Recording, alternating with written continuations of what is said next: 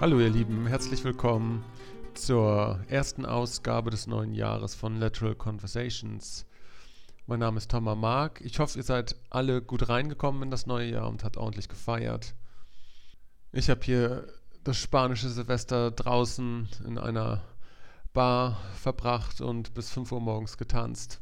Und es ist ein bisschen verrückt, weil das Wetter, wir haben jetzt den 7.1., das Wetter liegt jetzt hier gerade bei 18 Grad und die Sonne scheint. Das ist schon ein bisschen verrückt, selbst für Mallorca. Ich möchte mich kurz bei denen bedanken, die die Amazon Partnerlinks auf meine Seite benutzt haben. Da hat jemand Change the Story, Change the Future bestellt von David Corton.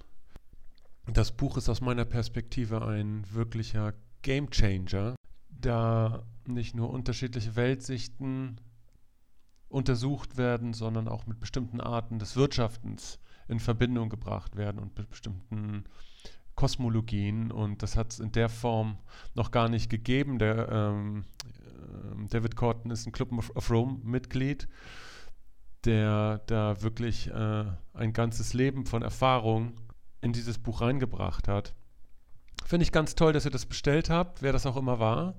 Dann hat jemand, vielleicht war das dieselbe Person oder jemand anders, hat mein neues Buch bestellt, Narratives Bewusstsein. Auch ein Gamechanger, wenn ihr mich fragt. Eines der besten Bücher, die je geschrieben wurden. Und wenn man das liest, hat man auf jeden Fall einen Wandel in der eigenen Weltsicht. Aber Scherz beiseite, habt Spaß bei den beiden Büchern. Jemand hat auch ein iPhone 4 Display Weiß von Gigafixo im Komplettset bestellt über den Amazon Partnerlink. Vielen Dank auch dafür. Amazon wird sicher nicht wehtun und für mich kommen da ein paar Prozente davon rein. Ich weiß das aus Erfahrung sehr, die scheiß Dinger von iPhone, die gehen super schnell kaputt. Insofern hoffe ich, dass das mit dem Komplett-Reparaturset da von Giga gut funktioniert. Toll, dass ihr das gemacht habt und dass ihr das genutzt habt. Mein heutiger Podcast-Gast ist Dennis Wittrock. Ich kenne den Dennis schon seit vielen Jahren, seit bestimmt 6, 7, vielleicht sogar schon 8 Jahren. Ich hatte ihn damals kennengelernt. Ich hatte damals das Buch Boomeritis von Ken Wilber übersetzt und brauchte Hilfe, was einige Begriffe und Termini anging. Und Dennis hatte damals im Integralen Forum in Deutschland gearbeitet und hatte das alles organisiert und hatte mir da viel Hilfestellung dabei gegeben, meinen Sprachduktus, was das angeht, zu entwickeln. Dennis ist einer der treibenden Kräfte, was die integrale Bewegung hier in Deutschland angeht, war lange Zeit der Leiter des Integralen Forums, hat mehr oder weniger im Alleingang die integralen Konferenzen,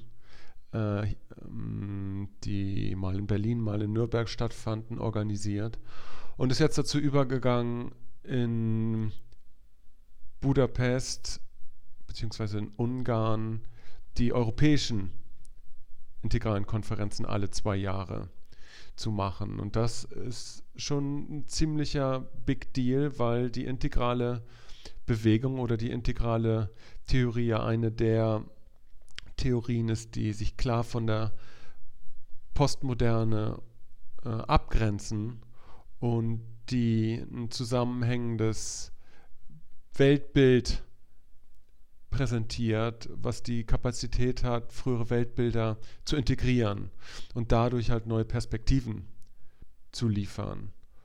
Und das wäre so alles, wie das sich bislang entwickelt hat, ohne den Dennis gar nicht möglich. Insofern bin ich ganz froh, dass er sich halt die Zeit genommen hat, mit mir ein bisschen über diese Konferenz zu sprechen, über seine Ideen dazu, was er vorhat, wo es mit der integralen Philosophie und Bewegung halt hin soll. Es gibt, darauf werden wir auch kurz sprechen, ja auch andere postmoderne Ansätze, die aber die auch aus dem akademischen Feld kommen, hier in Europa, die aber lange nicht den Zulauf haben, wie das bei der integralen Bewegung mittlerweile der Fall ist. Und insofern ist das eine ganz wertvolle Arbeit, die der Dennis da macht. Für alle die ihn nicht kennen, die ihn kennen, wissen, mit was für Feuer und mit welcher Selbstlosigkeit der an die Sachen daran geht. Mit diesen Worten leite ich jetzt auch direkt über. Habt viel Spaß dabei bei der Konversation. Ich melde mich hiermit ab und wir sprechen uns nächste Woche wieder. Alles Gute.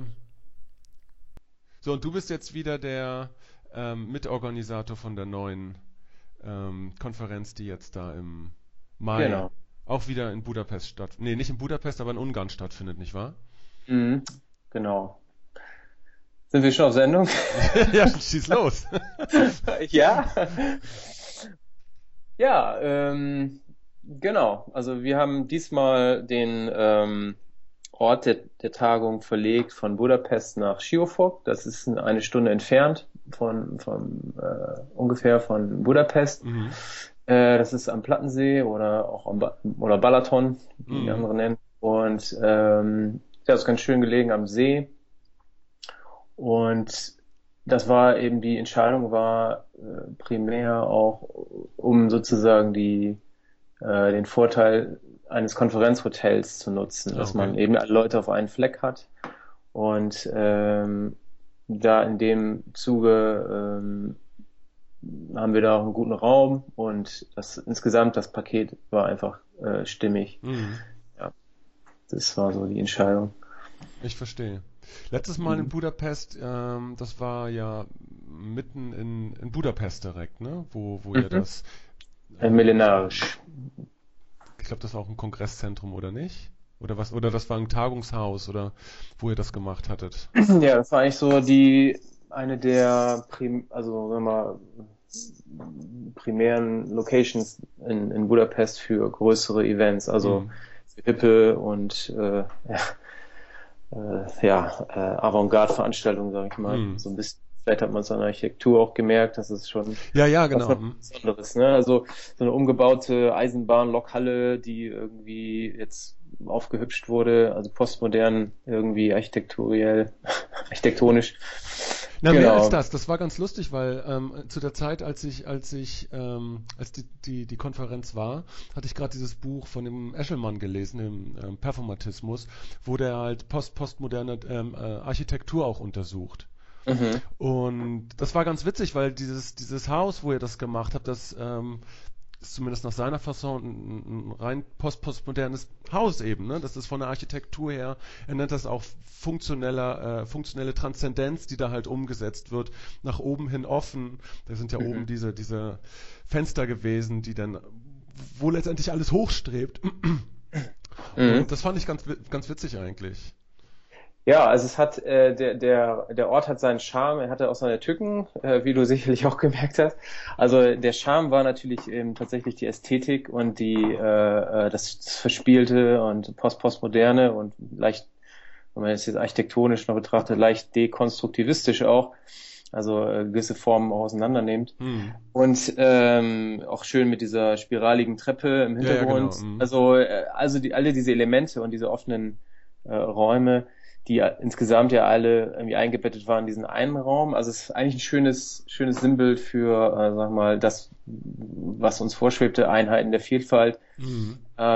Also ein integrales Thema, wenn du so willst, dass sich hier auch sozusagen unten rechts oder im äußerlich Kollektiven, im Objektiven manifestiert hat und Hm. natürlich unterstützend wirkt auf die Atmosphäre für so ein Event. So, das ist die eine Seite und die andere Seite ist natürlich, wir mussten die ganzen Workshop-Räume reinbauen. Also das war eine leere Halle im Hm. Prinzip. Wir mussten diese Dinge dort uns selber hinpflanzen. Hm. Also es gab so ein paar Räume, die waren natürlich vorgefertigt, aber wir brauchten ein paar mehr und die hatten natürlich dann offene Decken und solche Sachen und Hm. das war akustisch nicht so schön. So, Hm. das wird besser werden nächstes Jahr. Dieses Und Jahr. natürlich, Entschuldigung, dieses Jahr richtig. Ja, wir haben ja schon 2016. Ja, ich bin vielleicht da immer noch Das ist gar nicht mehr so weit hin, das sind 5 Monate. Richtig, das geht ruckzuck. Ja, und dann steht die Konferenz vor der Tür. Ich merke es schon, langsam fängt Wo es an seid ihr, wo seid ihr zu denn da britzeln. jetzt? Wir Genau. haben jetzt gerade aktuell die Webseite, die neue Webseite gelauncht Mhm. und haben die Registrierung geöffnet. Also man kann jetzt schon buchen und es gibt auch auch Early Bird Tickets bis zum 1. Februar. Mhm. Ähm, ja, und wir haben jetzt also die Haupt-Keynote-Speaker haben wir jetzt festgezurrt Mhm. und arbeiten jetzt daran, ja, wir sind noch in dem Prozess, dass wir die Bewerbungen annehmen Mhm. für die Konferenz und das wird bis Ende Januar gehen. Wenn man später dran ist, kann man immer noch versuchen reinzuschicken. Wir lassen ein Mhm. paar Slots, lassen wir noch offen, falls später noch was sehr Wertvolles und sehr Wichtiges reinkommt, dann haben wir da noch so ein bisschen Spielraum. Aber im Prinzip, wenn man sich bewerben will, dann sollte man das bis zum Ende des Monats Januar tun, Mhm. um da auf der sicheren Seite zu sein oder auf der etwas wahrscheinlicheren Seite, sag ich Ah, mal. okay. Und macht ihr das so wie letztes Mal, dass ihr das letztendlich wieder in Workshops und in Keynotes, in akademische Vorträge und so weiter unterteilt, oder? Ja, also wir haben beschlossen, dass das Format, das wir letztes Jahr entwickelt haben, das war ja im Prinzip auch basierend auf den Inputs, die wir bekommen haben. Also Mhm. es war ein bisschen ich muss sagen, es war ein bisschen aus der Not geboren. Mhm. Würde man nicht denken, wenn man jetzt da gewesen ist, weil es schon, also wir haben das Feedback gekriegt, dass es schon sehr rund war. Mhm. Aber es ist ja aus der Not geboren, eben weil wir gesagt haben, so viele Bewerbungen bekommen, die wir richtig gut fanden. Und das Ziel der ersten Konferenz war definitiv, diesen Menschen, die hier aktiv sind im integralen Bereich, denen auch eine Bühne zu geben und denen auch wirklich Aufmerksamkeit zu geben und nicht irgendwie die Hälfte der Bewerbungen rauszuschmeißen. Mhm. So haben wir darum gerungen, wie können wir das möglich machen und haben Mhm. dann dieses Format entwickelt, wo wir sagen, okay, wenn man jetzt nicht, es kann jetzt nicht jeder ein oder 3 Stunden Workshops machen. Das Mhm. ist nicht logistisch nicht möglich, aber was man machen kann, ist, man kann viele TED-Style Talks haben, die Mhm. etwas kürzer sind, und man kann eine Menge tun in 20 Minuten und manchmal ist es Mhm. auch wertvoller in 20 Minuten, weil man sich aufs Essentielle beschränkt Na klar. und dann wirklich nur den Kern hat. Und eben diese Beiträge haben wir eben gruppiert, weil wir gesehen haben, es gibt thematische Subcluster, die sich da gebildet haben. Mhm. Also stecken wir die 3 bis 4 20-Minuten-Beiträge in eine thematische Sections Mhm. und lassen wir die doch mal aufeinander los in gewisser Weise und entwickeln daraus auch einen ko-kreativen Prozess. Mhm. Und es hat sehr gut funktioniert. Wobei wir auch Feedback bekommen haben, dass das doch noch schön gewesen wäre, noch mehr Zeit zu haben. Nach diesen 3 Beiträgen war dann immer die Möglichkeit, noch zu interagieren äh, unter den Teilnehmern einer solchen Sektion und da noch ein bisschen mehr Raum zu machen oder das noch ein bisschen mehr zu strukturieren. Mhm. Aber im Prinzip ist das Konzept aufgegangen, weshalb wir gesagt haben, okay, das war gut, never change a winning team in dieser Mhm. Hinsicht.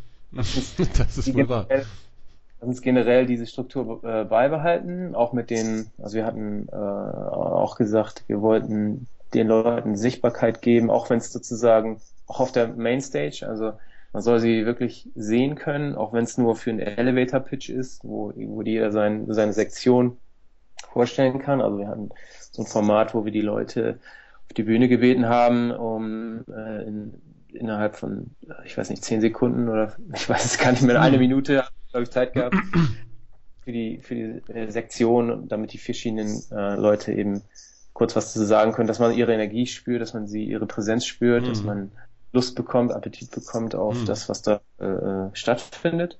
Und das war eigentlich ganz gut, so ein kleines Blitzlicht im Prinzip, bevor Mhm. man dann sozusagen statt nur auf den Zettel zu gucken, was habe ich jetzt für Optionen, sondern man führt die Leute, man sieht sie fühlen sich gesehen und wir sehen auch, was in Europa los ist, wer dort ist und wer was macht und hat ein Gesicht dazu und einen Eindruck. Mhm. So.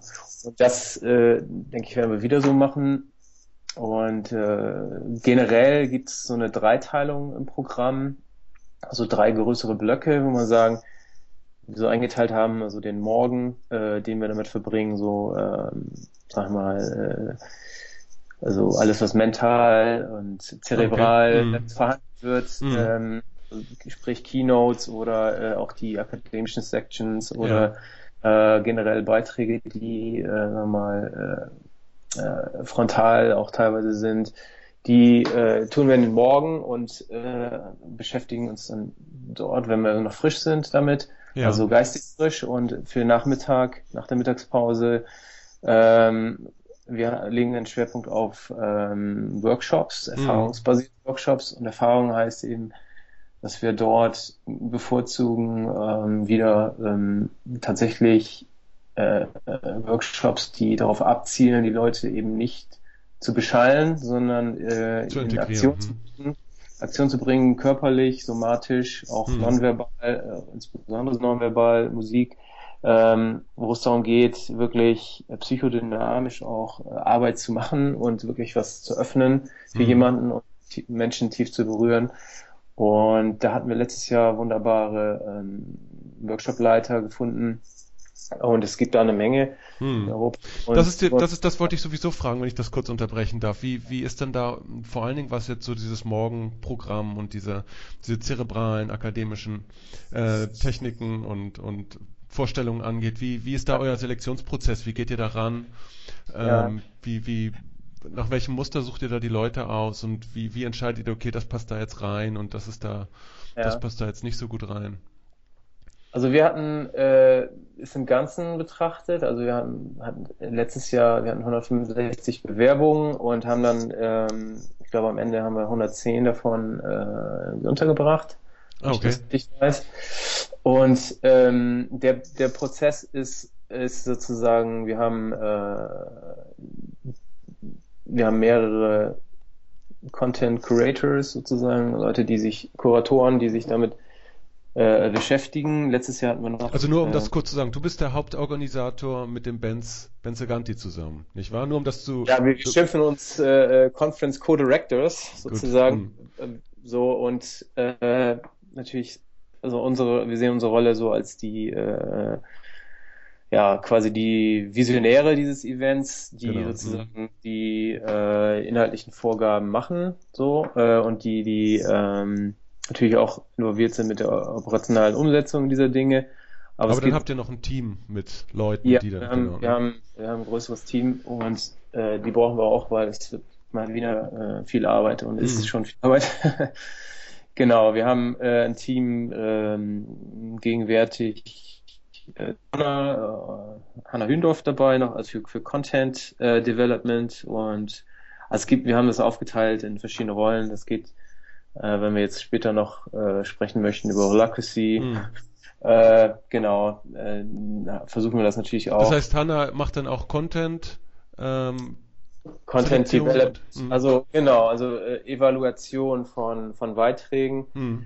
Und letztes Jahr hatten wir noch ein akademisches Panel, die uns geholfen haben, die auch noch Feedback sozusagen uns gegeben haben über wie sie wie sie so ein Rating sehen würden, dieser Hm. Beitrag. Also wir haben die gebeten, anhand verschiedener Kriterien Zahlen zu vergeben und zu sagen, wie relevant ist dieser Beitrag oder wie wichtig oder wie gut ist er. Okay. Und dann Hm. haben wir einen Score gebildet und haben anhand dieser Ergebnisse, dieser Rankings nochmal uns die Dinge einzeln angeguckt und gesagt, was passt jetzt auch noch wo rein. Also wenn man jetzt Hm. sagt, insgesamt hat dieser Beitrag jetzt kein gutes Rating gekriegt Hm. und er ist aber vielleicht thematisch einer der wenigen für dieses Thema, könnte man sagen, okay, Hm. ne, mit rein oder so. Also das ist dann so komplexere Abstimmungsprozesse, das muss Hm. man im Text sehen. Ne?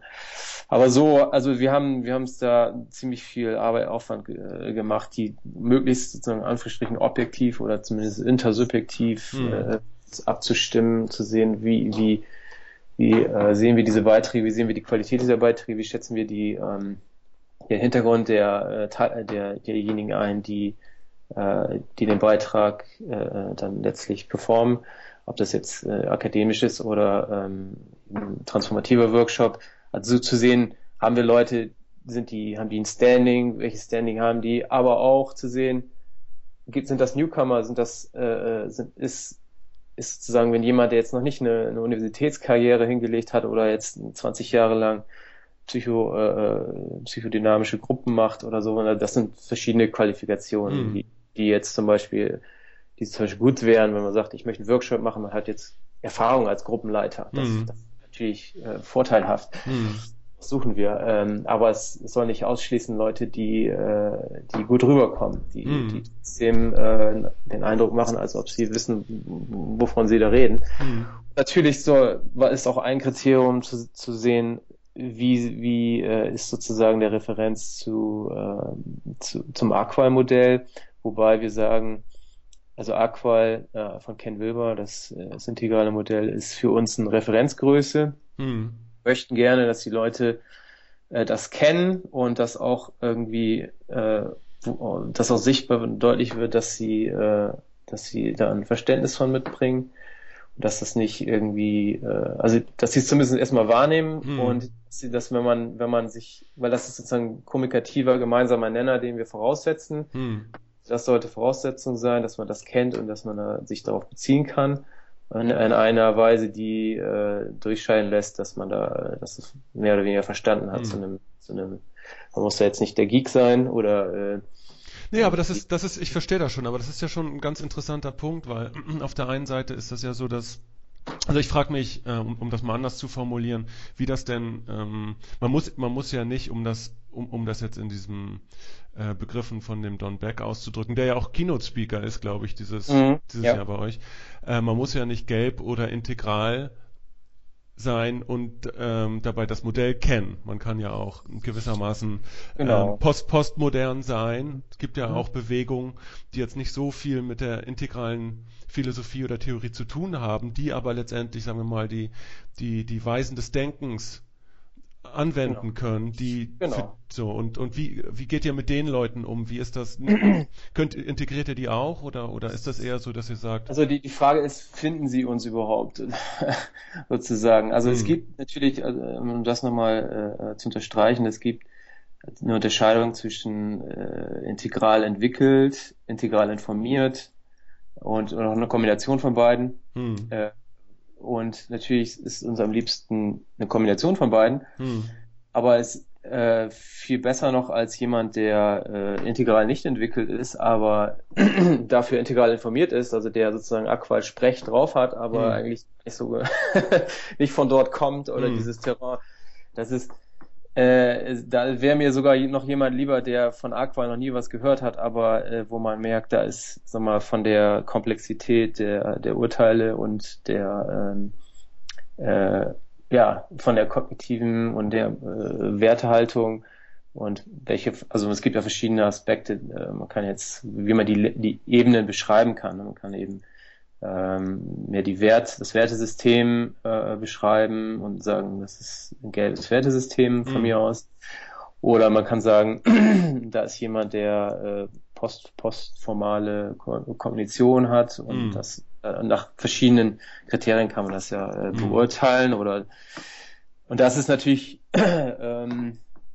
solche Einschätzungen sind in der Regel relativ ad hoc. Also wir schicken jetzt niemanden einen Sentence Completion Test oder einen Satzvervollständigungstest nach Cook-Reuter, um zu sagen, wollen wir erstmal deine Ebene ermitteln, um festzustellen, ob du jetzt legitimiert bist, hier einen Beitritt zu machen. Nein, so geht's nicht. Aber wir halten das, also wir sind da pragmatisch in dem Sinne, wir versuchen eben zu gucken, was ist der Hintergrund dieser Leute, wie viel Erfahrung haben sie in dem Feld und was geben sie so von sich, auch wenn man jetzt guckt in anderen Foren, vielleicht auf Facebook oder so, kennt man die Leute von dort, also versuchen uns ein Bild zu machen und natürlich versuchen wir irgendwie ein gewisses Niveau zu bekommen.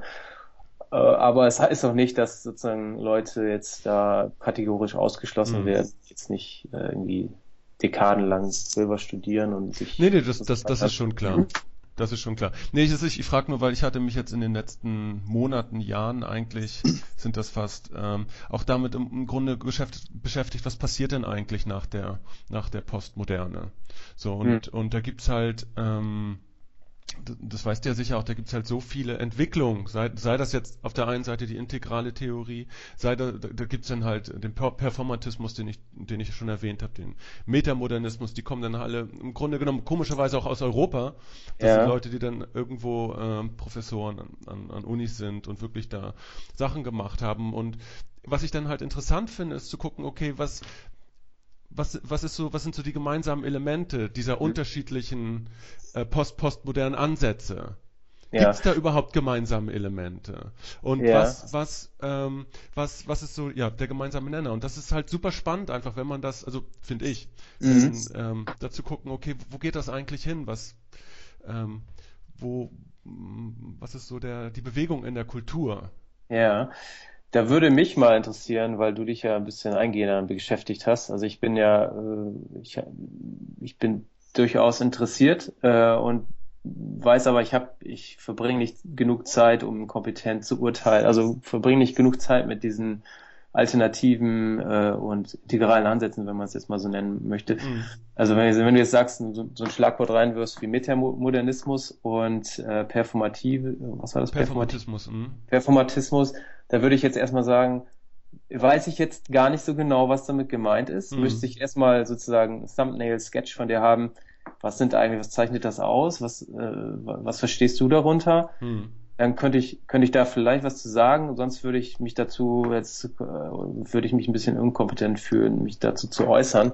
Das sind einfach der Timotheus Vermeulen, der hat den Metamodernismus begründet und das ist halt im Grunde genommen die Idee, dass man spielerisch mit allen vorherigen Kunst- und Epochenarten umgehen kann. Also das ist ja auch ein Mhm. Gedanke, der auch im Integralen da ist. Das heißt, man kann sich jetzt man kann eine postmoderne Haltung in Bezug auf bestimmte Phänomene einnehmen, man kann Ja. eine moderne Haltung einnehmen. Und Ähm, so, das da, ist. Hm? da würde mich jetzt ganz direkt interessieren, wie grenzt sich denn der Metamodernismus vom Postmodernismus ab? Gibt es da reflektierte über diesen oder wie? Ja, wie soll ich sagen? Also es gibt ja eine Bewegung, eine kulturelle Bewegung, die jetzt sagt, okay, die Postmoderne als solche ist beendet. So, Mhm. wir wollen Aha, aus der Relativität im Grunde aha. genommen und aus diesem ständigen, Schwammigen. schwammigen und ins Unbestimmte gehen, wollen wir heraustreten. So, wir Mhm. wollen, das findet man in der Architektur, du hast da in der Postmoderne halt unterschiedliche Stile, die sich gegeneinander aufheben. Du hast dann, was weiß ich, Mhm. Wir wollen wieder eine Richtung haben, die wollen wieder sozusagen. eine Richtung haben. So, Mhm, genau. beispielsweise Performatismus sagt dann, okay, das ist immer eine als Ob-Haltung. So, du Aha. sagst, du weißt letztendlich durch die Postmoderne, der Wahrheitsbegriff wurde dekonstruiert. Ja. Wie gehst du damit um? Du gehst wieder in die Form, in das Konkrete, obwohl du weißt, dass das eigentlich absurd ist. Aber du Ja. entscheidest dich dafür. Ja. Und in diesem Bewusstes Entscheidungsprozess, Entscheiden und genau, formst du eine Form von Schönheit, aber auch von Transzendenz. Und dieser Transzendenzaspekt ist ganz wichtig da drin. mhm. Also jetzt konkret in Bezug auf diesen Performatismus, dass man halt da neue Formen generiert und in die Bestimmtheit geht. Und Mhm. das ist halt super spannend, weil gerade der Eschermann, der Professor, der hat halt einen Formalismus gewissermaßen entwickelt, wie man Kunstwerke, Literatur, Filme, Philosophien auf ihren postmodernen Gehalt untersuchen kann. Aha. Und das ist relativ spannend. Checkliste Hm? sozusagen. Eine Checkliste, ob dieses Kunstwerk schon diesen Standards genügt oder? So ungefähr. So, es ist Aha. halt ein Schema, was du Aha. anwenden kannst. So. Und das ist ganz Weil- witzig, das auch zum Beispiel in Bezug auf Wilber anzuwenden, weil da Mhm. wird ganz klar, warum der ähm, postmodern ist. Mhm. So, aber halt aus einer Perspektive einer anderen Brille. Ja, Weißt du? ja. Und das ist super spannend eigentlich. So, da ist ja dann, wenn man sagt, okay, das sind zwei Ansätze, die sagen wir, von der Denkbreite, Weite kommen aus einem ähnlichen Space. Okay, welches dieser Modelle nimmst du jetzt als Referenzrahmen, um Hm, das andere zu beschreiben? Da hm, beißt sich die Katze wieder in den Schwanz im hm, Prinzip. Also könnte man wahrscheinlich dann aus der integralen Sicht auf diese Theorie gucken und sagen, okay, wie können wir die beschreiben hm, aus diesen semantischen Feld heraus. Wie hältst du das? Sagst du, das sind jetzt wie hältst du das in deinem Bewusstsein, ist die Frage, weil du kennst beides. Klammerst du beide erstmal ein und sagst, beide sind irgendwie gültig und kommt drauf an, welche ich jetzt gerade performativ das ist eine wähle. Oder genau. Es ist eine Performance. So, Ja, es ist ein Weltbild, es ist ein Modell und eine Weltsicht, aber ich erlange halt durch die Alternative, die Freiheit, das je nach Bedürfnis wechseln zu können. ja. So, und Ja, also für mich geht das so ein bisschen in dieses Construct Aware, also was du jetzt beschreibst, dass man weiß, das sind beides Konstruktionen, die sind beide hilfreich, aber auch begrenzt, aber man kommt nicht umhin, eine sich auszusuchen, um die Welt zu beschreiben, weil die Welt beschreiben müssen wir, sonst haben wir keinen Plan, sonst wissen wir nicht, wo wir hinwollen. Aber man realisiert in der Wahl seiner Bedeutungsschemata, dass man sie wählt. Und das ist das ist das Neue auf der konstruktbewussten Stufe, so wie ich sie nach einem begrenzten Verständnis verstehe, dass einem dieser Akt der Bedeutungsschöpfung und der Performance Konstrukt, der Performance, das ist ja genau, man ist sozusagen konstant on record mit sich selbst. Man merkt, was man macht da mit seinen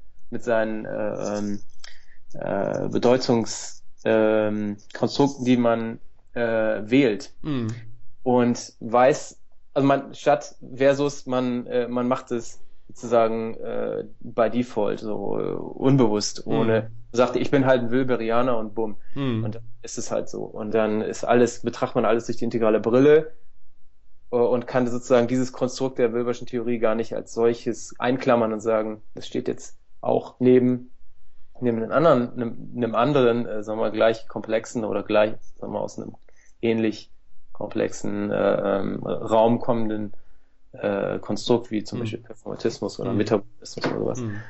Ja, die Metapher des Betriebssystems ist da ja eigentlich ganz, ganz interessant, weil du kannst das Betriebssystem integrale Theorie wählen und die Phänomene dadurch ordnen und klären und da auch eine Form von Sicherheit und Ordnung schöpfen. Und ja auch eben eine Form von Transzendenz, weil es ist ja alles in dem Modell mit angelegt, ne? So nach oben streben zu den nächsten Entwicklungsstufen. Du kannst aber auch statt der Microsoft oder ein Apple-Betriebssystem wählen oder wie du das auch jetzt auch immer bezeichnen willst und das anders beschreiben. Und ja, aber der Akt der Wahl wird dir bewusst. Genau. Aha, und das ist das Performante und das wäre dann Marker also für mich wäre das ein Marker einer fortgeschrittenen Bewusstseinsentwicklung. Ich weiß nicht, wie du das siehst. Also. Ja, es ist einfach super, super interessant, das zu vergleichen und zu gucken, okay, also es ist nicht nur jetzt in Bezug auf mich persönlich oder auf das Subjekt, sondern okay, was passiert denn eigentlich kulturell? So, weil das ist ja schon interessant, dass da denn so mehrere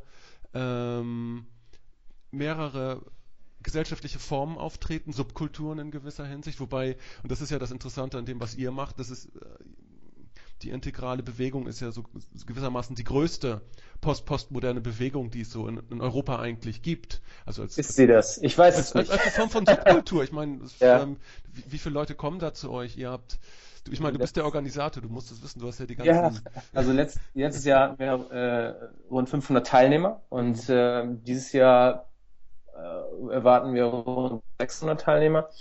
Weil wir jetzt gerade dabei sind, es gibt da jetzt die integrale Subkultur und was jetzt im letzten Jahr natürlich große Beachtung erfahren hat, ist mal die Anwendung dieser Ideen in einem bestimmten Bereich, im Bereich der Organisationen. Also sprich Stichwort Reinventing Organizations von Frederick Laloux, das Buch, oder Teal Organizations. Und dort hat sich, das haben wir auch wahrgenommen, also ein großer Buzz entwickelt und ein großes Interesse an eine Sehnsucht nach einer neuen Form von Arbeit und Arbeitskontexte, wo man vielleicht sehen kann, auch da ist sowas wie postmodernes Bewusstsein, das eine gewisse Strahlkraft hat. Wir wollen äh, nicht mehr diesen Hierarchie getriebenen Systemen arbeiten. Wir wollen aber auch nicht in die Konsensbeliebigkeit abdriften. Was wollen wir denn eigentlich dann? Und siehe da, in diesem Moment kommt eben Laloux um die Ecke mit seiner Fallstudie oder seiner Beschreibung der verschiedenen bereits schon existierenden Ansätze, die von nichts voneinander wussten bisher. Firmen, die rumexperimentiert haben und Wege gefunden haben, eben genau dieses zu erreichen, eine neue Form der Arbeit zu etablieren, die, sage ich mal, aus einer integralen Sicht eben das Label Thiel oder Integral verdient und so weiter. Also da kann man vielleicht als Bestätigung deiner These, es gibt eben dieses Integral oder dieses, wie auch immer, postmoderne, von welcher Brille man das auch betrachten möchte, dieses Bewusstsein, das Neue, das da emergiert, oder die Keime des Neuen, wie John Gabson immer so schön sagte, die sich zeigen, integrales Bewusstsein. Und das kommt in verschiedenen Formen und bricht sich Bahn. Und das Spannende ist eben tatsächlich, diese Impulse aufzunehmen, sie zu sichten, die Gemeinsamkeiten herauszufiltern und zu sichten. Ne? Und ich denke, sowas ist auch in das, was du so verfolgst, so wie es mir scheint. Aber vielleicht sagst du noch was dazu. Nein, ich find's einfach super interessant, da, wie gesagt, zu gucken, was passiert da kulturell. Und ich habe ja, also ich wollte es zum einen als Beispiel nehmen, also diese Thiel Organizations, zum einen als Beispiel für das, was ohnehin passiert gerade, auch als Illustration deiner Beobachtung, dass sich dieses Bewusstsein irgendwie auch anders ausdrückt. Und da ist jetzt ein Attraktor, wo so ein Plugin gibt für das sozusagen das mit der integralen Theorie zu verknüpfen. Also Leute, die sozusagen über das Thema Arbeit im Prinzip und Lebenserwerb und in welchen Organisationen will ich eigentlich arbeiten, sozusagen dort stoßen auf dieses Buch von Laloux, und ob sie jetzt schon vorher von Integral was gehört haben oder nicht, sie fangen auf einmal Feuer und können auf einmal ihre Erfahrungen besser einordnen. So. Ja. Und wir haben gesagt, okay, das ist eine interessante Entwicklung, denen wir jetzt gerne noch Raum geben möchten, und wir haben eben deswegen ist ein thematischer Track, den wir besonders hervorheben wollen diesen Jahr, Thiel Organizations. Okay. Und dort haben wir einen Call for Papers, dass wir Beiträge für diesen Track einfordern oder dazu einladen. Und eben haben eingeladen das Team von Enlivening Edge, die auch in Austausch mit Frédéric Laloux stehen und dort sich kümmern um diese Community, die da gerade entsteht, sie zu nähren und mit Impulsen zu versorgen.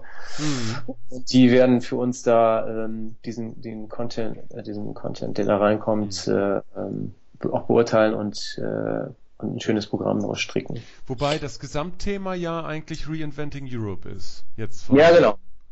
Und da sieht man auch, wie das ein bisschen abgefärbt hat. Sagen wir mal, die Reinventing Organizations zu Reinventing Europe ist nicht weit weg.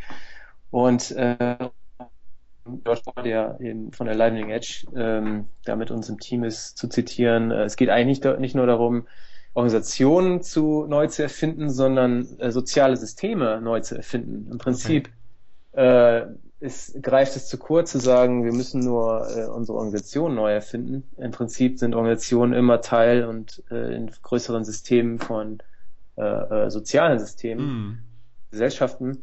Wir müssen eigentlich Gesellschaften und solche gesellschaftliche Systeme neu denken lernen und neue Lösungen finden. Und natürlich spielte da war der Schritt immer nicht mehr weit zu europäischen Themen. Wir sind ja die Integral European Conference. Und, sagen wir, in Europa sind da jetzt in der Zeit viele heiße Themen am Köcheln, die wir finden, die es wert sind, aus einer integralen Brille betrachtet zu werden. Zum einen ist da natürlich die Früchte. Ach, das heißt, ihr werdet auch ein bisschen politischer oder was? Das heißt, ihr sagt, okay, das sind so Themen, gesellschaftliche Themen, da suchen wir jetzt ein paar Leute, die exactly dazu, die das ein bisschen aufarbeiten und Genau. Du erwähntest spannend. ja, dass wir Don Beck als Keynote-Speaker eingeladen haben. Wir Hm. haben auch aus dieser Perspektive gesagt, okay, wir brauchen jemanden, der Leute, die, sagen wir mal, in diesem mehr, sagen wir mal, unten rechts kollektiv äußerlichen Quadranten bewandert sind und dort Hm. auch Felderfahrung haben und ihre Perspektive offerieren können. Und das sind zum Beispiel eben Don Beck, und wir werden auch dabei haben Said Davlabani, der Hm. Integral Economics oder vielmehr Memonomics, der Pionier ist da, also zu sagen, wir schauen uns die Ökonomie an aus der Sicht der Grave'schen Wertesysteme Hm. und schreiben die Zyklen der Weltwirtschaft mal aus dieser Brille. Und Hm. siehe da, wir sehen da interessante Dinge, interessante Muster springen uns ins Gesicht. Und genau, und sag mal, diese ganze Staatenrettung, die ja jetzt gerade, also Finanzrettung, die Hm. ja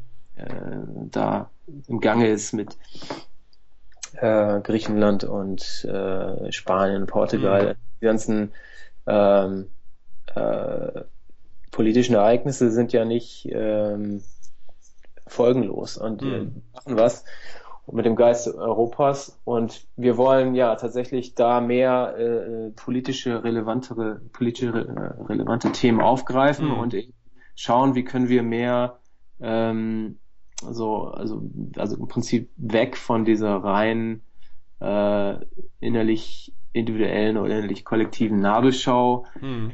also die jetzt, also man hat ja viele Menschen aus diesen, also in der integralen Szene, sage ich mal, die primär interessiert sind an Selbstentwicklung Hm. oder die eigentlich dort einen Schwerpunkt haben, also die sich interessieren für Bewusstseinserweiterung, Hm. Meditation und Psychotherapie, diese Dinge, und natürlich auch offene Weltbürger sind, aber die primär, sagen wir mal, dort Zeit verbringen, sage ich mal, Hm. mit diesen Praktiken und Themen. Und zu sagen, nee, also wir müssen tatsächlich auch, um aus dieser marginalen Ecke rauszukommen, wir müssen es auch und auch dieser Kritik was entgegenzusetzen, wir müssen die integralen Beiträge hervorheben, Hm. die auch politisch Relevanz haben oder haben Hm. können, und zumindest anbieten in den öffentlichen Mainstream-Diskurs, dass wir da was beizutragen haben aus Hm. heutiger Sicht. Also Integral Reflections in a Rapidly Changing World ist Hm. der Titel. Also ohne jetzt gleich haben wir sind die jetzt die Lösung haben für all diese Themen. Aber ich denke, wir haben, das würde ich jetzt nicht unterschreiben. Ich würde sagen, wir haben interessante Sichtweisen anzubieten, Hm. und es gibt einige interessante Praktiken und Themen, die wir aus der integralen Bewegung ähm, beisteuern können zum gesellschaftlichen Diskurs, Hm. um gewisse Themenlagen differenzierter zu betrachten, ja, und Na klar. neue Lösungen zu finden dafür. Okay. Ja, ich meine, das ist natürlich dann, wo es interessant wird, ne? Wenn da tatsächlich neue Lösungsansätze und neue Perspektiven für gesellschaftliche Probleme angeboten werden können und wenn die kommuniziert und auch reproduziert werden können. Das ist halt dann, Ja, ähm, also ich denke, also insbesondere eben die Spiral Dynamics Perspektive, also die wir ja dieses Jahr auch würdigen, hm. die auch lange im Feld schon Relevanz hat und eben auch lange also viel eben Erfahrung gibt in der Umsetzung dieser Theorie und Praxis. Also praktische Erfahrung auch aus dem Mittleren Osten, wo wir eben auch die Elsa Malouf mit eingeladen haben, Ah, die eben was eben auch die aktuelle Flüchtlingskrise eben auch hm. durch die Brille der Wertesysteme und auch natürlich der Konflikte im Nahen Osten Hm. betrachten kann. Hm. Ähm, ja, also da haben wir auf jeden Fall, denke ich, interessante Puzzlesteine, und natürlich auch wie ich schon sagte, das große Interesse an neuen Formen der Arbeit, Stichwort auch Holacracy Hm. und Teal Organizations und Lalou, da ist ein großes Interesse, ein großes Bedürfnis gesellschaftlich und da passiert auch eine Menge, zum Beispiel eben gibt's ja die Holacracy-Implementierung bei Zappos, das ist ein größeres Unternehmen, die haben eben Das ist ein Holacracy spanisches eben Unternehmen, ne? Oder? nee, das nicht Zapatos. Ach Zappos so. ist Zappos ist ja, obwohl das kommt von Schuhhandel, Zapato steckt da Mhm. drin sozusagen. Zeppo ist ein Online-Schuh-Retailer in den USA Ah, okay. und sehr erfolgreich, wurden auch später von Amazon gekauft. Und der Gründer hat gesagt, er hat eben Holacracy kennengelernt und hat eben später auch Lalous Buch gelesen und hat gesagt, das ist eigentlich genau das, was wir brauchen hier. Wir sind sowieso Mhm. schon mal progressiv gewesen. Also die waren schon sozusagen nach gutem Maßstab postmodern, sag ich Mhm. mal. Jetzt gehen sie in Richtung postmodern. Sie waren eigentlich immer das Organisationswunderkind, sowieso schon. Also der Gründer ist Tony Hsieh. Und er hat dann eben gesagt, wir probieren das mal hier. Das Mhm. heißt, wir machen das jetzt. Wir machen jetzt Holacracy mit 1500 Mitarbeitern Mhm. und begeben uns auf diese evolutionäre Reise, wissend, dass das nicht so einfach wird und dass es viele Leute auch nicht schnackeln werden und es auch Mhm. nicht voll werden, aber hat damit ein großes Interesse in der Businesswelt generiert. Es gab eben Dutzende Artikel darüber, großer Hype und ein großes Interesse auch an Holacracy und große Debatte darum, kann das funktionieren oder nicht, bla Mhm. bla. Aber da passiert was und ich denke, wenn das in Amerika ist, das dauert das 5 Jahre und dann ist es in Europa. Mhm. Ähm, und wir müssen auch sehen, wir haben ja auch in Europa schon sehr viele dieser Ansätze. Mhm. Wen wir auch als Keynote-Speaker verpflichten konnten, ist Joost de Blok. Sein Ah, okay. Unternehmen wird geschrieben in Reinventing Organizations und er hat das hat Buurtzorg gegründet, das ist ein niederländisches nachbarschaftliche Pflege Mhm. ist das, wenn ich das richtig weiß, die im Prinzip alten und kranken Menschen helfen, zu Hause Okay. in Würde zu leben. Und das ist der Purpose dieses Unternehmens. Und ist damit so erfolgreich geworden, dass jetzt irgendwie über 80% der Pflegerinnen in diesem Bereich in Holland bei Buurtzorg arbeiten. Also die Mhm. Leute strömen in Scharen zu diesem Unternehmen, weil dort eben es auf einmal möglich ist, menschlich zu handeln und gleichzeitig einen ökonomischen Vorteil zu erzielen. Mhm. Also, weil man jetzt nicht mehr sozusagen die Zeit misst, die es braucht, um eine Spritze zu setzen oder einen Strumpf zu wechseln, sondern weil den Leuten wirklich zuhört, was brauchen sie und ja, wie geht's ihnen und weil man nicht dauernd das Personal wechselt. Also er hat so verschiedene Dinge, so Unarten, die sich so ein rationalisierter Geist ausgedacht hat, wie man am besten Krankenpflege organisiert, also aus der orangen Mhm. Ebene, aus der Achiever-Ebene, aus der Mhm. ähm, konventionellen Business-Savviness-Ebene, äh, diese Dinge sozusagen abgeschafft, auf den Kopf gestellt, gesagt, nein, wir gucken vom Klienten her und ist damit hat radikal Kosten gesenkt, auch Mhm. weshalb sich Kommunen dafür interessieren jetzt auf einmal und auch andere Länder beginnen, dieses Modell zu erkunden. Mhm. Man sagt, Thiel-Lösungen sind viel organischer, sind viel Ja, genau. Mhm. ne, und haben da Effekte.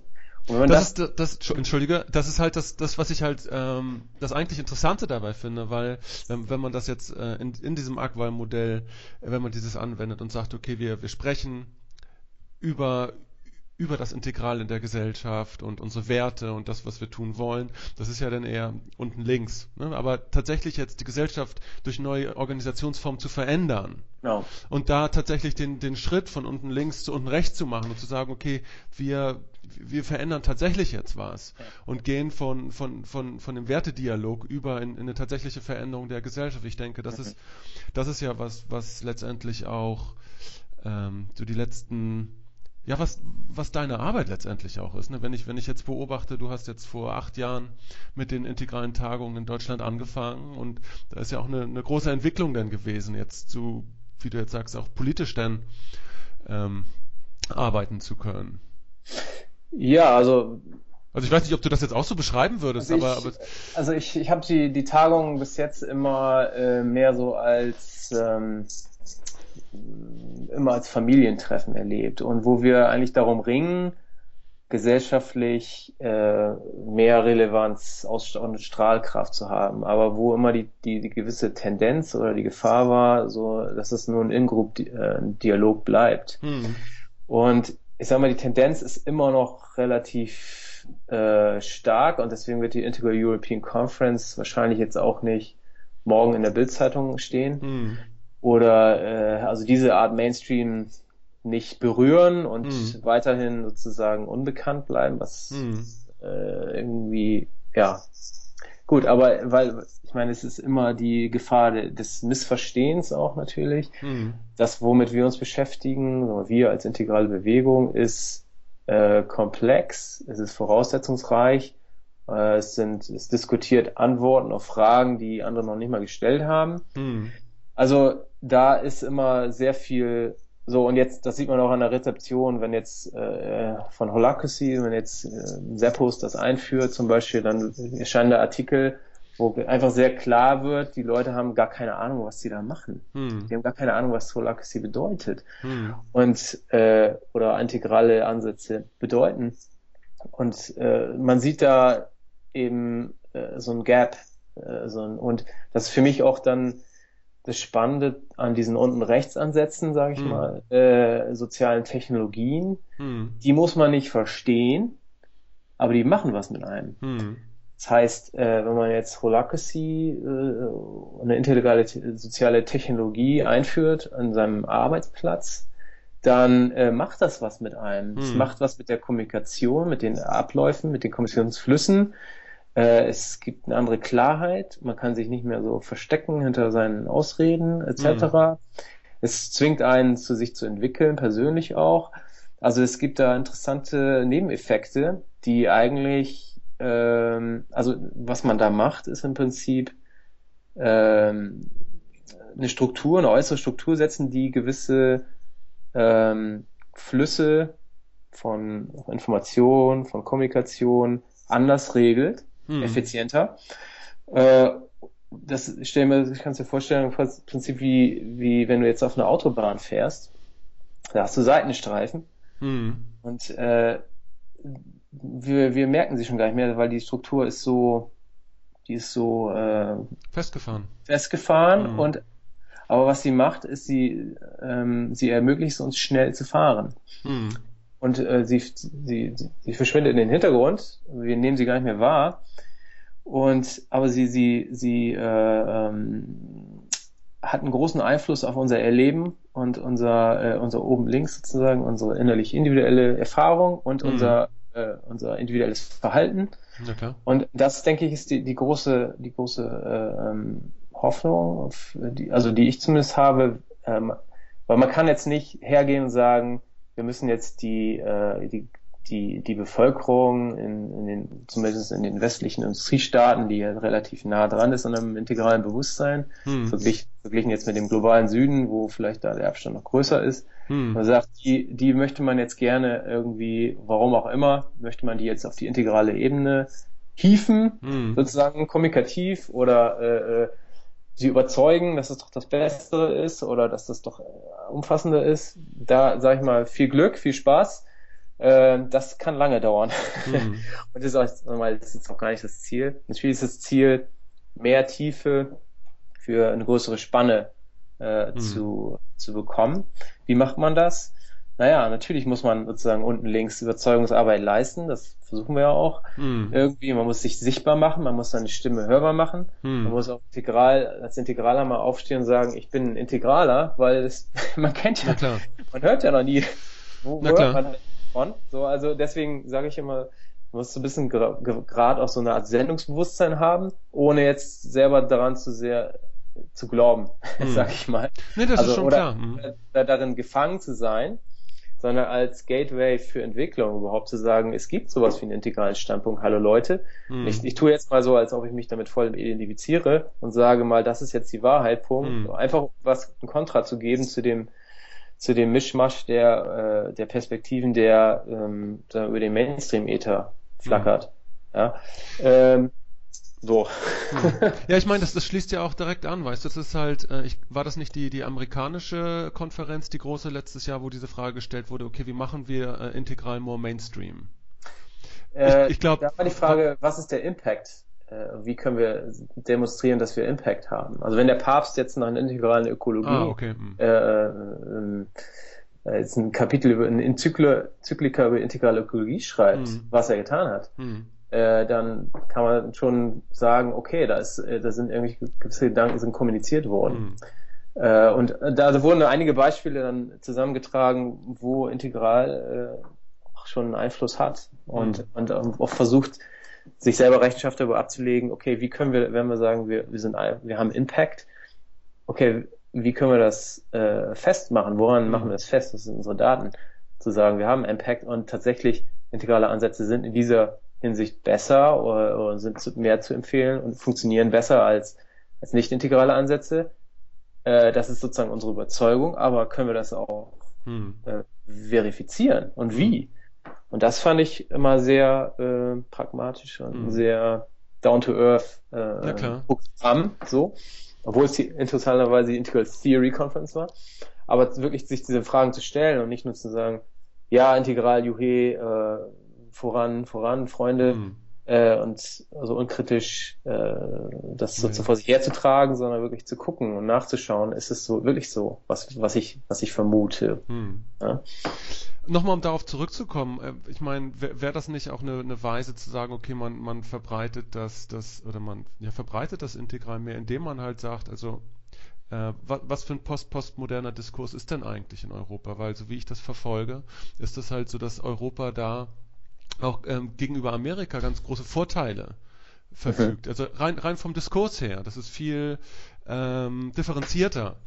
Und ich stelle mir das halt auch als eine Form von Gruppenintelligenz vor, zu sagen, okay, da zu sagen, was ist denn eigentlich der postmoderne Dialog, woraus besteht der? Und da zu gucken, ja, wie kriegt man die Kräfte zusammen?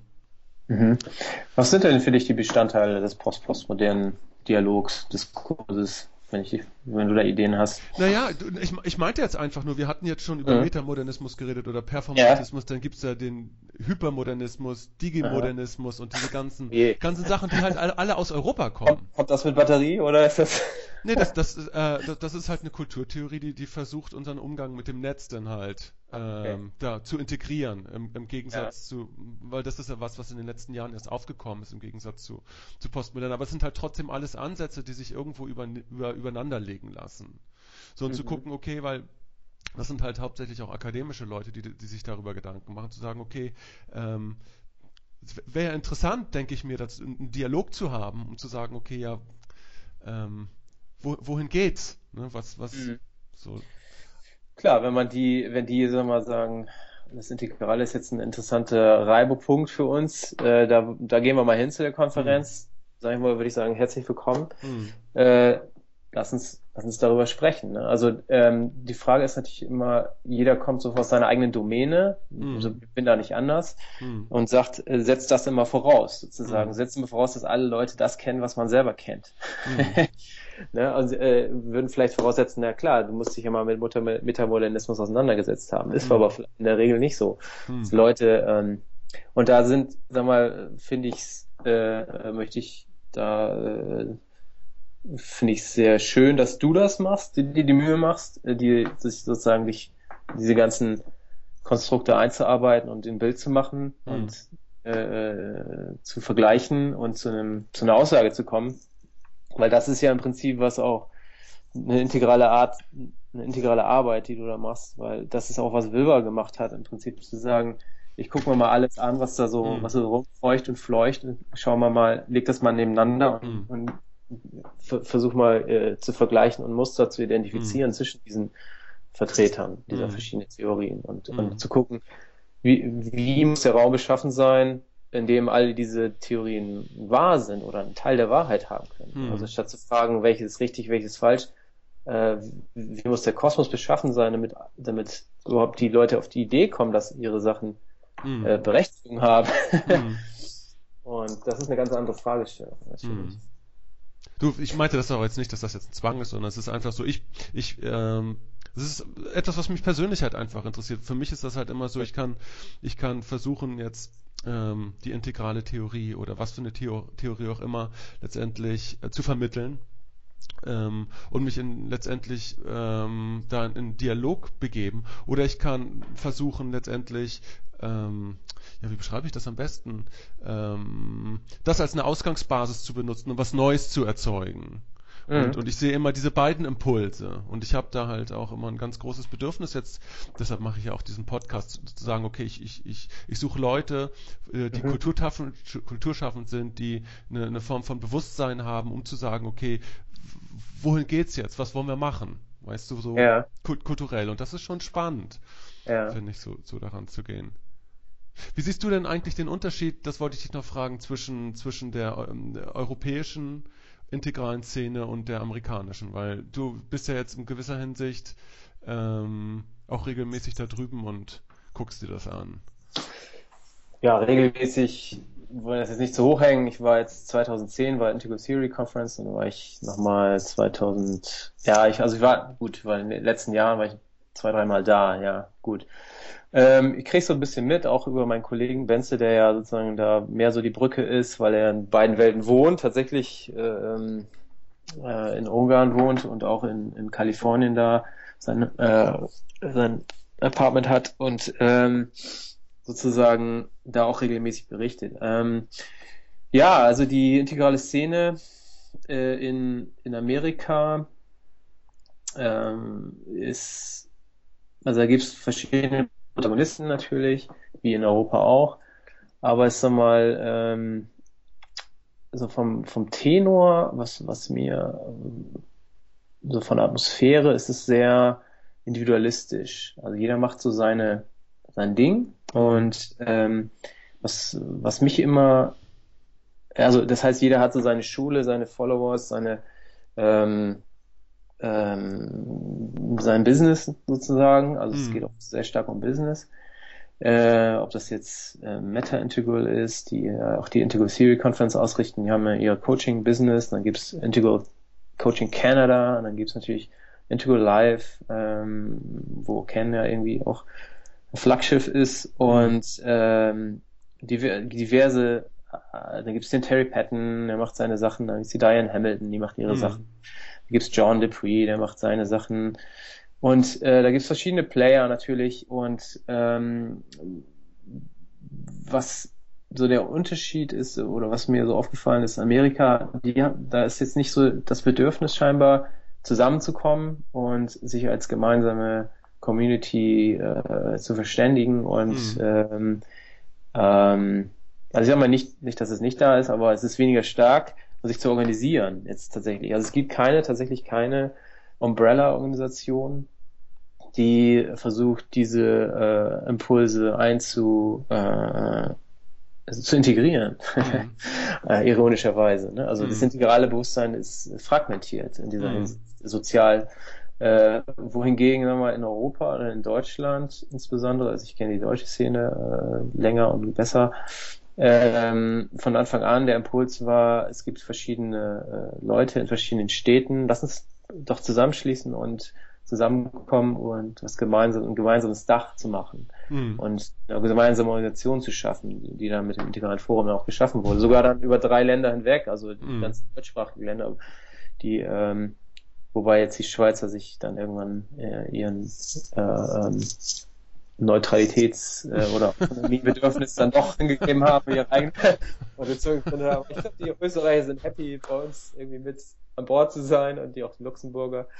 Naja, jedenfalls da gibt's diese ganzen Salonstrukturen und das Bedürfnis zusammenzukommen und zu einer nationalen Konferenz oder international in diesem Fall, aber deutschsprachig unter einem Dach zu sein und verschiedene Sachen zu machen.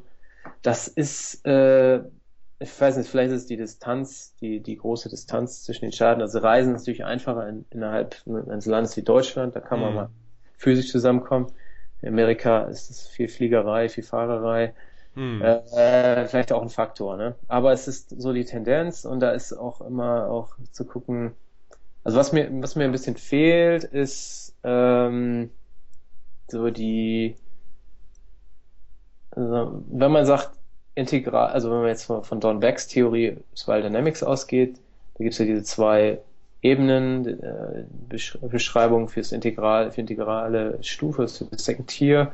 Das eine ist gelb, das andere ist türkis. Und gelb ist, er sagt ja immer, die warmen Farben sind individualistisch geprägt und die kalten, kühlen Farben sind mehr kollektiv geprägt. Und da scheint es sozusagen, diese Version des Integralen scheint mir sozusagen mehr gelb oder yellow in dieser Hinsicht, individualistisch. Jeder macht so seine Projekte, aber es ist noch nicht so dieser der türkise Zusammenhalt, diese türkise, lass uns diese globalen Initiativen integrieren das war eigentlich irgendwie immer so, das habe ich immer nicht so ganz verstanden. Das kapiere ich bis heute nicht so. Wieso wir nicht irgendwie unsere Ressourcen bündeln, weil wir wollen im Prinzip ist die Schnittmenge dessen, was wir wollen, ungleich größer zu dem, was uns unterscheidet. Und wir bevorzugen vielleicht ein bisschen mehr den einen über die andere Theorie und so weiter. Aber im Prinzip, im Großen und Ganzen, denke ich, sind unsere Werte, liegen wir ziemlich auf einer Linie. Warum sollten wir nicht Kräfte bündeln, um tatsächlich Mainstream Gehör uns mehr zu verschaffen oder mehr Projekte umzusetzen und mehr Arbeit in der Welt zu tun, die wirklich einen Unterschied macht. Das ist so immer so bis heute meine Vision und ich gebe es nicht so ganz auf und ich werde auch weiter daran arbeiten, irgendwie diese Fragmente zusammenzuführen. Deswegen Integral Europe war so dieser Impuls bei mir, zu sagen, ich lade jetzt mal die Leute ein in Europa, die ich kenne, die sozusagen stehen für das Integrale in ihren Ländern, die sich irgendwie vorgetan haben und öffne mal einfach dieses Forum, zu sagen, wir kommen zusammen und gucken, wo es hingehen will mit uns gemeinsam. Gibt es da einen Purpose, der da entsteht? Gibt es da was wir machen? Daraus ist dann Integral European Conference entstanden, aber das Versprechen ist immer noch, es gibt da was, wo wir, ich denke, das ist auch ein Unterschied zu Amerika, wo wir aus verschiedenen Ländern mit verschiedenen kulturellen Hintergründen auch zusammenkommen, um ein globales Bewusstsein zu demonstrieren. Und natürlich ist es schwierig, wenn man kaum Nachbarn hat wie die USA, wo wirklich ein wirklicher Unterschied ist. Es gibt natürlich regionale Unterschiede, kulturell in den USA, klar, wie in jedem Land, aber sagen wir mal, dass die Leute wirklich eine andere Sprache sprechen, wie in Europa, so engem Raum, so viel Diversität herrscht, ist eine große Chance, glaube ich. Nämlich ein integrales Bewusstsein zu demonstrieren, dass kulturelle Unterschiede honoriert, zelebriert und auch sozusagen diese Schattendinge, die auch zwischen Nationen und auf dieser Ebene sind, bewusst halten kann und vielleicht sich schauen kann, vielleicht so ein bisschen auch dazu beitragen kann, dass das gelöst wird oder mehr gelöst wird. Das ist ein Privileg, das wir haben als Europäer, denke ich, und eine große Chance, wo wir sozusagen hier Modell sein können auch für ein wirklich globales, integrales Bewusstsein, also ein kleines Labor, weil wir hier tatsächlich viele Kulturen auf einen Fleck haben. Ne? Ja, das ist immer so. Amerika ist halt, ich hatte da auch jetzt vor kurzem ein Gespräch mit dem Wolfgang Aurose, den kennst du ja wahrscheinlich auch, über Seele in der Nation, dieses Individualistische, was da so in der DNA der Amerikaner einfach drin hängt, so der Nachbar, den man noch nicht mal in Sichtweite haben will und das ist immer noch nicht weit genug entfernt, weißt du, so, man braucht halt Platz und da gibt's viel Platz, ne? Das stimmt. Ich finde Amerika super spannend eigentlich, weil das ist halt einerseits ein Land, was super viel Konflikte, offene Wunden und offene Konflikte hat. Auf der anderen Seite halt aber auch, ist das auch immer so ein Herd für Kreativität und Dialog Ja. und neue Weisen der Betrachtung. Nee, auf Und jeden Fall. Also man sollte, ich will jetzt auch nicht ins einseitig hier ins Amerika-Bashing gehen. Also hm, alles, was ich bis jetzt gesagt habe, war relativ kritisch zur integralen Szene. Was natürlich dort auch ist erstmal kommt's, sagen wir mal, ich will nicht sagen, es kommt von daher, aber sagen wir mal, Ken Wilber ist schon ein großes Flaggschiff für integrales Denken. Wir haben in hm, Europa unsere Pioniere, aber er ist schon da ein Leuchtposten oder ein Leuchtturm, an dem man sich orientieren kann. Und er ist halt Amerikaner und sag mal, dieses unbefangene, okay, ich integriere jetzt mal alle Theorien, die ich so hm, kenne. Es würde, also da, also diese Cowboy-Mentalität zu sagen, okay, machen wir es einfach mal, und hm, dieses frisch, frech, frei, sich das umzusetzen und hm, ohne so jetzt in Selbstzweifel zu vergehen, wie jetzt ich zum Beispiel, wenn ich jetzt machen würde, würde ich sagen, ja, hm, aber ich weiß es aber nicht so genau und könnte auch falsch sein und dies und da. Also das ist mehr so bold und so, wuff, bumm, hm, ein großer Wurf. Das ist eine Qualität, ja, da können wir uns manchmal noch eine Scheibe von abschneiden. Wobei wir hier in Deutschland ja im Prinzip eigentlich sehr gründlich arbeiten, sag ich mal. Und so, haben irgendwie wenig Anlass an unseren Fähigkeiten zu zweifeln. hm, Also, so mal als Deutsche oder als auch als Kultur, wir haben unheimlich Schätze hervorgebracht. Natürlich haben wir die Nazi-Vergangenheit auch im hm, Gepäck, aber sagen wir mal, wir müssen es eigentlich nicht verstecken, auch jetzt hm, gerade zur Zeit, muss ich echt sagen, also bin ich positiv überrascht von unserer Bundeskanzlerin, also hm, so, jetzt zu tief anzugehen, hm, dass wir doch ein weltoffenes Land sind und viel zu bieten haben und reich und aufgeklärt. Da müssen wir uns nicht verstecken und doch ist da dieser Selbstzweifel. Den haben die hm, Amerikaner nicht so in der hm, Form. Die machen was und sagen, it's great. hm. You know? Das ist wohl wahr. Ich habe äh, ich habe es gemacht und ich sah, dass es gut war, sozusagen. Hm. Das ist auf jeden Fall eine positive Eigenschaft. Womit ich halt häufig Probleme habe, ist einerseits dieser Puritanismus, der die amerikanische Seele da durchaus auszeichnet auf der einen Seite und dieses absolute Sicherheitsdenken, ähm, das ist ja fast schon eine Manie, dass die ähm, wie soll ich sagen, wie die versuchen mit Landessicherheit auf der einen Seite umzugehen, aber auch irgendwie mit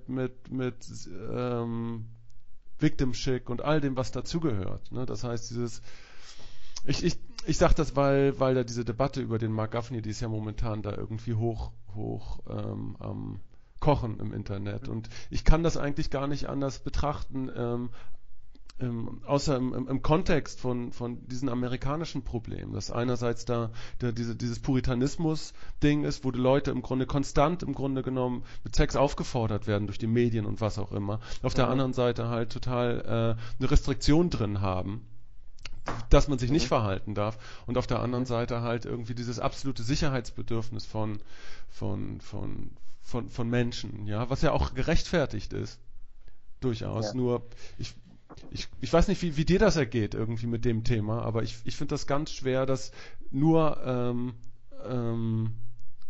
ja, an der Person Mark Gaffney festzumachen. Weißt du, was ich meine? Ich weiß, was du meinst, und gleichzeitig ist das ein Spezialfall. Hm. Also das ist ein Riesenthema. Ich möchte da jetzt auch nicht zu sehr reingehen, weil dann können wir den ganzen Talk damit füllen. Möchte ich aber nicht, ehrlich gesagt. Das Thema, also wir haben ihn damals eingeladen, und ich sage aus meiner Funktion als Ex-Geschäftsführer aus dem Liberalen Forum für 5 Jahre, Hm. war das keine gute Idee. So, Hm. da haben wir und es zeigt sich jetzt und da kommen jetzt Sachen ans Licht.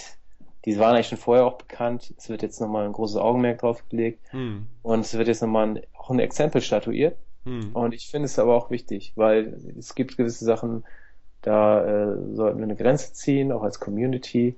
Und da ist zu viel passiert. Und dann gibt es noch andere Fälle, da ist vielleicht Hysterie im Spiel oder wie auch immer.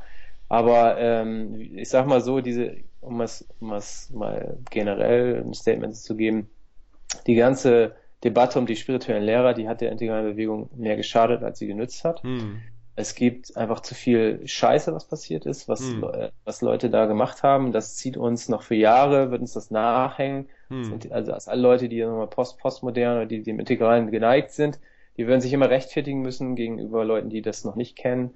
Was ist denn da mit den Sekten und mit den Gurus und ist denn das für ein komischer Club oder so? Da wird man ewig dran zu knabbern haben, weil Google nie vergisst. So. Hm. Und da gibt's eben wenn wir jetzt uns bemühen um Aufarbeitung und gewisse Grenzen ziehen, auch als Community, und da wird ja gerade drum gerungen, sozusagen, zu sagen, was ist legitim, was nicht legitim, Hm. zwischen Lehrer und Schüler und so weiter. Das hatten wir auch jetzt vor ein paar Jahren, gerade auch im Anschluss an damalige Skandale um Mark Gaffney, hatten wir auch diese Diskussion in Deutschland, haben wir noch verschiedene Lehrer um Stellungnahmen gebeten und uns viel Arbeit gemacht. Kann man noch alles noch lesen im Integralen Forum. Hm. Die Debatte damals, da haben wir uns bemüht, diese Debatte bewusst zu führen, unaufgeregt, aber auch klar. Und ja, Nur es ist trotzdem ja ein geht's amerikanisches weiter. Phänomen erstmal, weil es ist halt so in der Form mit Deutschland ja oder in Europa ja gar nicht aufgetreten, sondern das ist ja hauptsächlich was aus dem, also ich sage das, Mhm. weil wir gerade über Amerika sprechen und Mhm. über das Klima da und auch das psychologische und das soziale Klima da, das ist ja nicht was jetzt so in der Form jetzt in Deutschland aufgetreten ist oder jetzt in Ungarn oder in Frankreich oder. Das stimmt, das ist interessant, weil das du sagst. Also, dass eben diese Lehrer, oder diese spirituellen Protagonisten, die da in der Diskussion stehen oder in der Kritik, eigentlich allesamt, sind allesamt amerikanischen die Hm, Leute, ob es jetzt Andrew Cohen ist oder hm, Genpo Bushi oder Grant Gaffney hm. oder wer ist nur noch? Ja, also das ist schon interessant. Ja, vielleicht hat das mit der Kultur zu tun. Vielleicht ist es, dass sich da irgendwas bahnbricht, was da irgendwie unter der Decke gehalten wurde. Ich weiß es nicht. Vielleicht ist das deine Theorie dazu. Also missversteh mich nicht, ich will das Verhalten absolut nicht rechtfertigen oder so. Also darum geht's nicht nur. Ich versuche es halt im Kontext von der Kultur zu deuten. Und Mhm. wenn ich mir da vorstelle, einfach wie die Amerikaner so sind und die werden die ganze Zeit dann zubombardiert und dann kommt man in eine Machtposition letztendlich. Mhm. Also, Und auf der einen Seite und auf der anderen Seite ist das halt so, dass es halt auch schick ist, dann in gewisser Hinsicht jemanden zu erwischen. mhm. So, also ich habe es gerade neulich gelesen. Die Amerikaner lieben das, wenn man gewinnt und Mhm. wenn die einen großen Gewinner und den großen Helden haben. Die lieben es aber genauso sehr, den auf die Schnauze fallen zu sehen. Mhm. So weißt du, das ist halt Ich weiß jetzt nicht, ob das jetzt allgemein amerikanisch oder allgemein menschliches Phänomen ist. vielleicht. Mhm. Da weiß ich nicht. Also das finde ich jetzt irgendwie ein bisschen. Nein, ich meine jetzt auch mit dem gemischt mit diesem Puritanismus, das ist mir ganz wichtig, Mhm. weil der ist gar nicht so in Deutschland so ausgeprägt. Ja, das, Diese strenge Sexualpolitik. So, also wenn jetzt mal ein Busen rausrutscht, dann ist das ein großes Ding in Amerika ja, oder wie. zum Beispiel. Mhm. Ja, aber ich meine, also man kann, wenn man jetzt sich anschaut, also man darf in Texas Waffen auf offener Straße tragen, aber jemand stillt sein Kind als Hm. Mutter und da sieht jemand den menschlichen Busen. Äh, Ich ich meine, mein, du hast es doch gehört, da war doch neulich, es gibt diese Late Show with Stephen Colbert und da hat er doch neulich irgendwie sich darüber lustig gemacht, dass dieses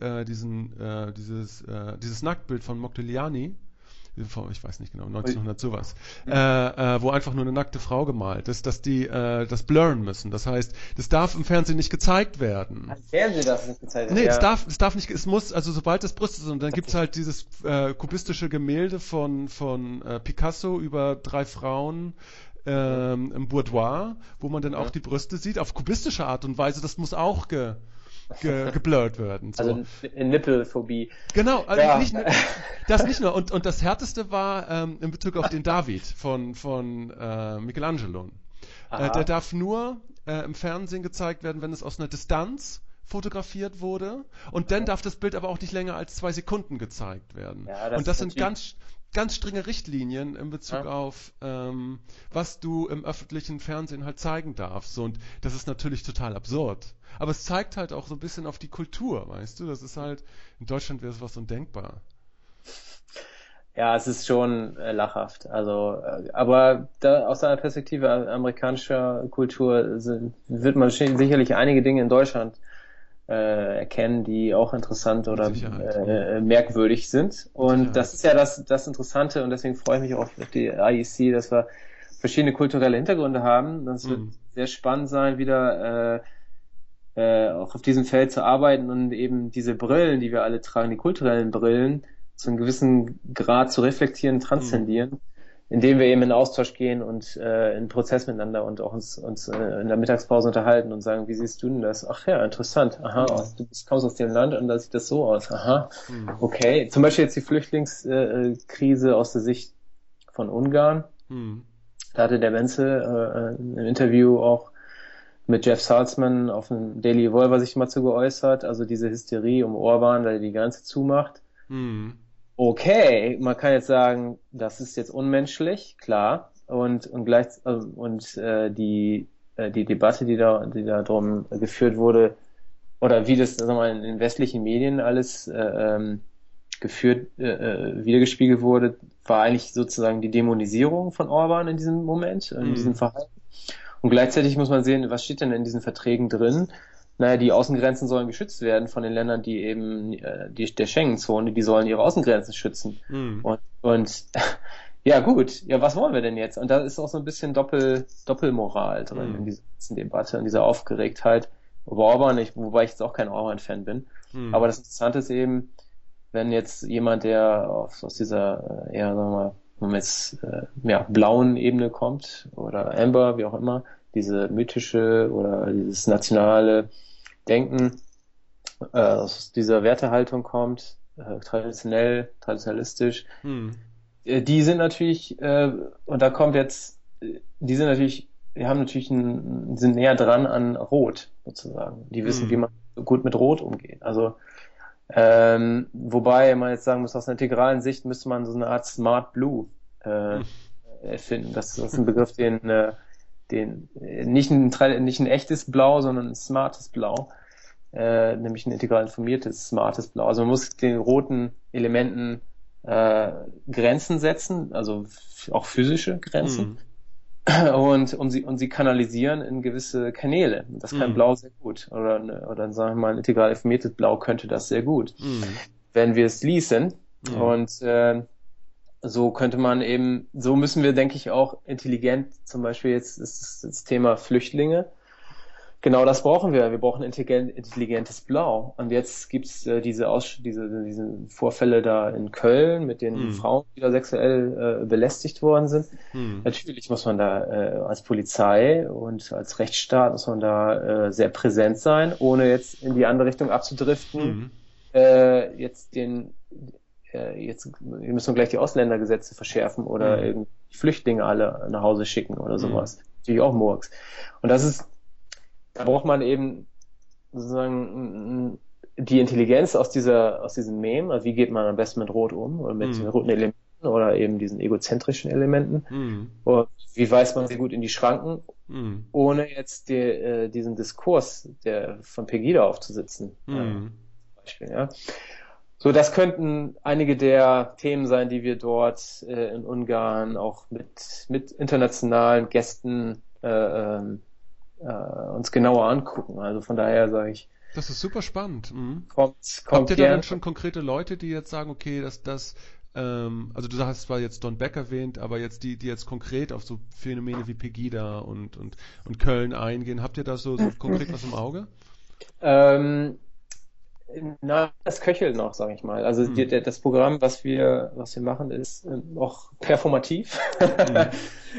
Also es gibt die Möglichkeit, also wir entwickeln es weiter, wollte ich damit sagen, im jetzigen Moment. Also es ist noch nicht sozusagen alles in Stein gemeißelt. Wir Mhm. nehmen noch Impulse auf, auch Benze legt einen großen Wert darauf, Impulse aus dem Feld, aus dem Moment mit einzuweben. Das heißt, Mhm. wenn Leute einen Beitrag haben oder man merkt, da ist jetzt ein Zug zu einem Thema im Publikum und da gibt es Leute, die kompetent sich zu äußern, dann nimmt man die irgendwie rein und versucht dafür einen Raum zu schaffen.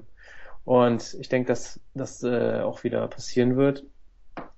Und wir werden das Thema weiter entwickeln und auch im Content Development Team. Also das war auf jeden Fall auch also die Flüchtlingskrise war auch eines der Themen, die uns bewogen hat zu sagen, wir müssen da auch mal was zu äußern, aus integraler Sicht und Beitrag.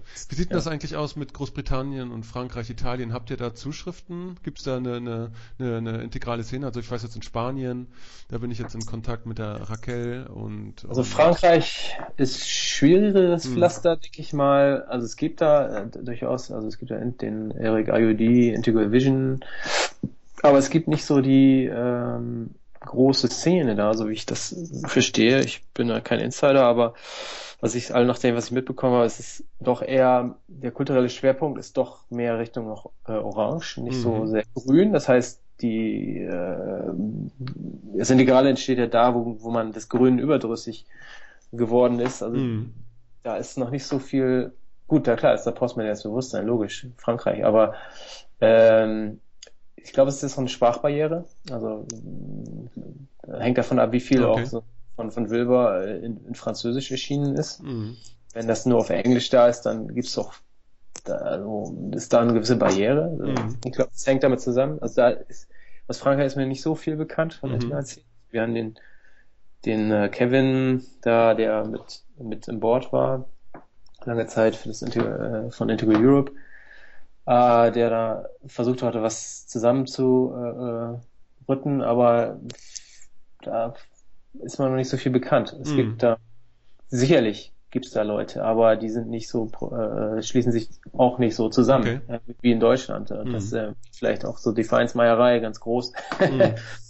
Ja, und was England betrifft, da gibt's den London Integral Circle, das ist die einzige größere Hub, der mir bekannt ist, aber das ist mehr so virtuell, glaube ich. Da ist auch nicht so rasend viel los. Also es gibt Sympol natürlich, die Simultanpolitik von Jambanse, da gibt's noch ein paar Leute, die da integral unterwegs sind. Ja, dann gibt's den Ewan Townhead, aber der ist auch international unterwegs, ist eigentlich gar nicht mehr so richtig UK, glaube ich, ansässig. Dann gibt's da noch jemanden, dessen Name mir gerade entfallen ist, Ian McDonald, ja, genau. Er hatte da mal so Sachen gestartet. Aber ich glaube, das ist schwieriges Pflaster, glaube ich.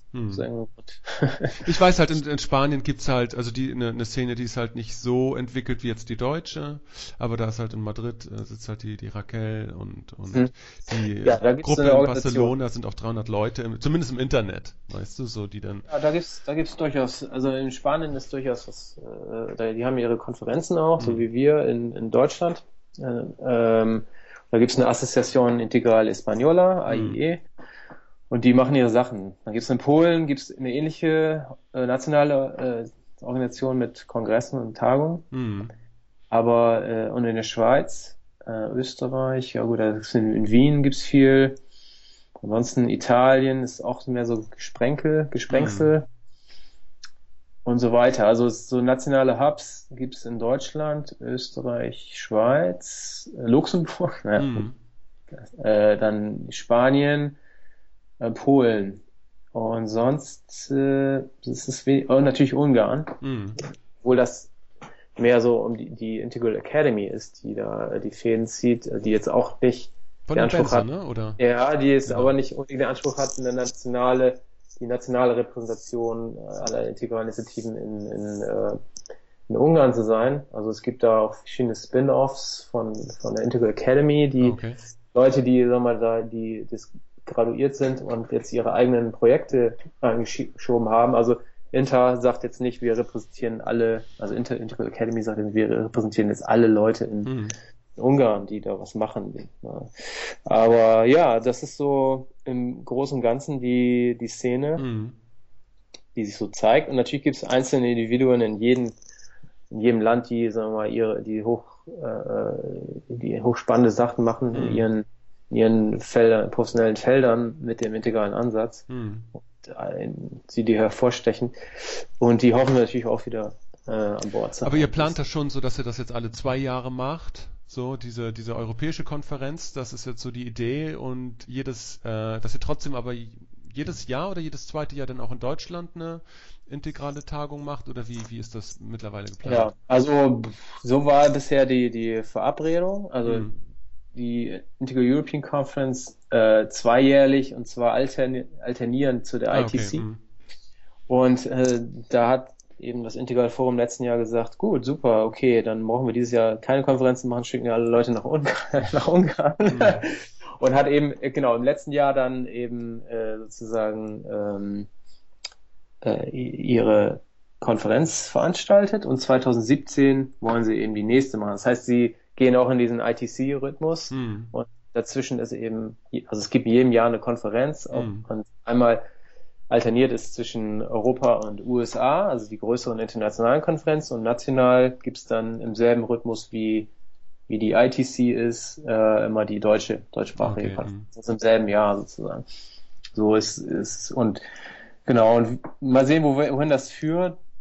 Wir hatten schon dieses Jahr überlegt, ob wir das nicht mehr globaler ausrichten. Dann haben wir gesagt, nee, ist es vielleicht doch noch zu früh zu sagen, jetzt machen wir Integral Global Conference oder sowas.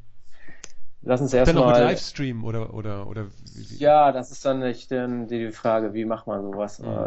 Aber weil das wäre ja auch super spannend, ne? Also ich denke. Es gibt tolle Sachen, also es gibt tolle Sachen, auch ich denke jetzt an Tom Steininger, an One World in Dialogue und so.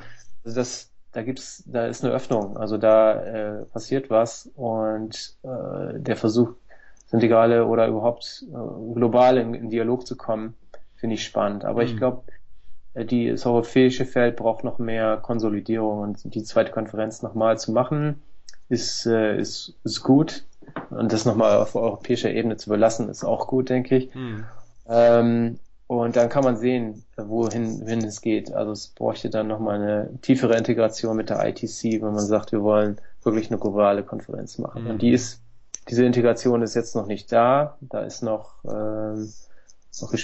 Gesprächsbedarf oder da müsste man sich einfach mal ein bisschen mehr miteinander auseinandersetzen. Also und gemeinsam Strategien oder gemeinsame Visionen entwickeln, wohin man diese integrale Bewegung führen will, sofern man sie denn führen kann. Man kann sicherlich Impulse setzen und Rahmen setzen, das versuchen wir mit der IEC und ja, dann sehen wir weiter. Super. Aber ja. Wo findet man die Konferenz im Internet? www.integraleuropeanconference.com, also ein unsäglich langer Titel, aber ich hoffe, man kann auch googeln nach Integral European Conference und findet das auch. Also es ist alles in einem Wort geschrieben und genau, die Anmeldung ist offen, Early Bird ist noch gültig, bewerbt euch, würde mich freuen, dich auch insbesondere wieder dabei zu haben und wenn auf diesem Weg auch noch ein paar Gäste mehr kommen, würde mich das auch freuen. Na klar. Super, Dennis. Wir haben jetzt auch fast 90 Minuten gesprochen. Danke. Ganz toll, dass du dir die Zeit genommen hast dafür. Gerne, hat Spaß gemacht. Auf jeden Fall. Ja.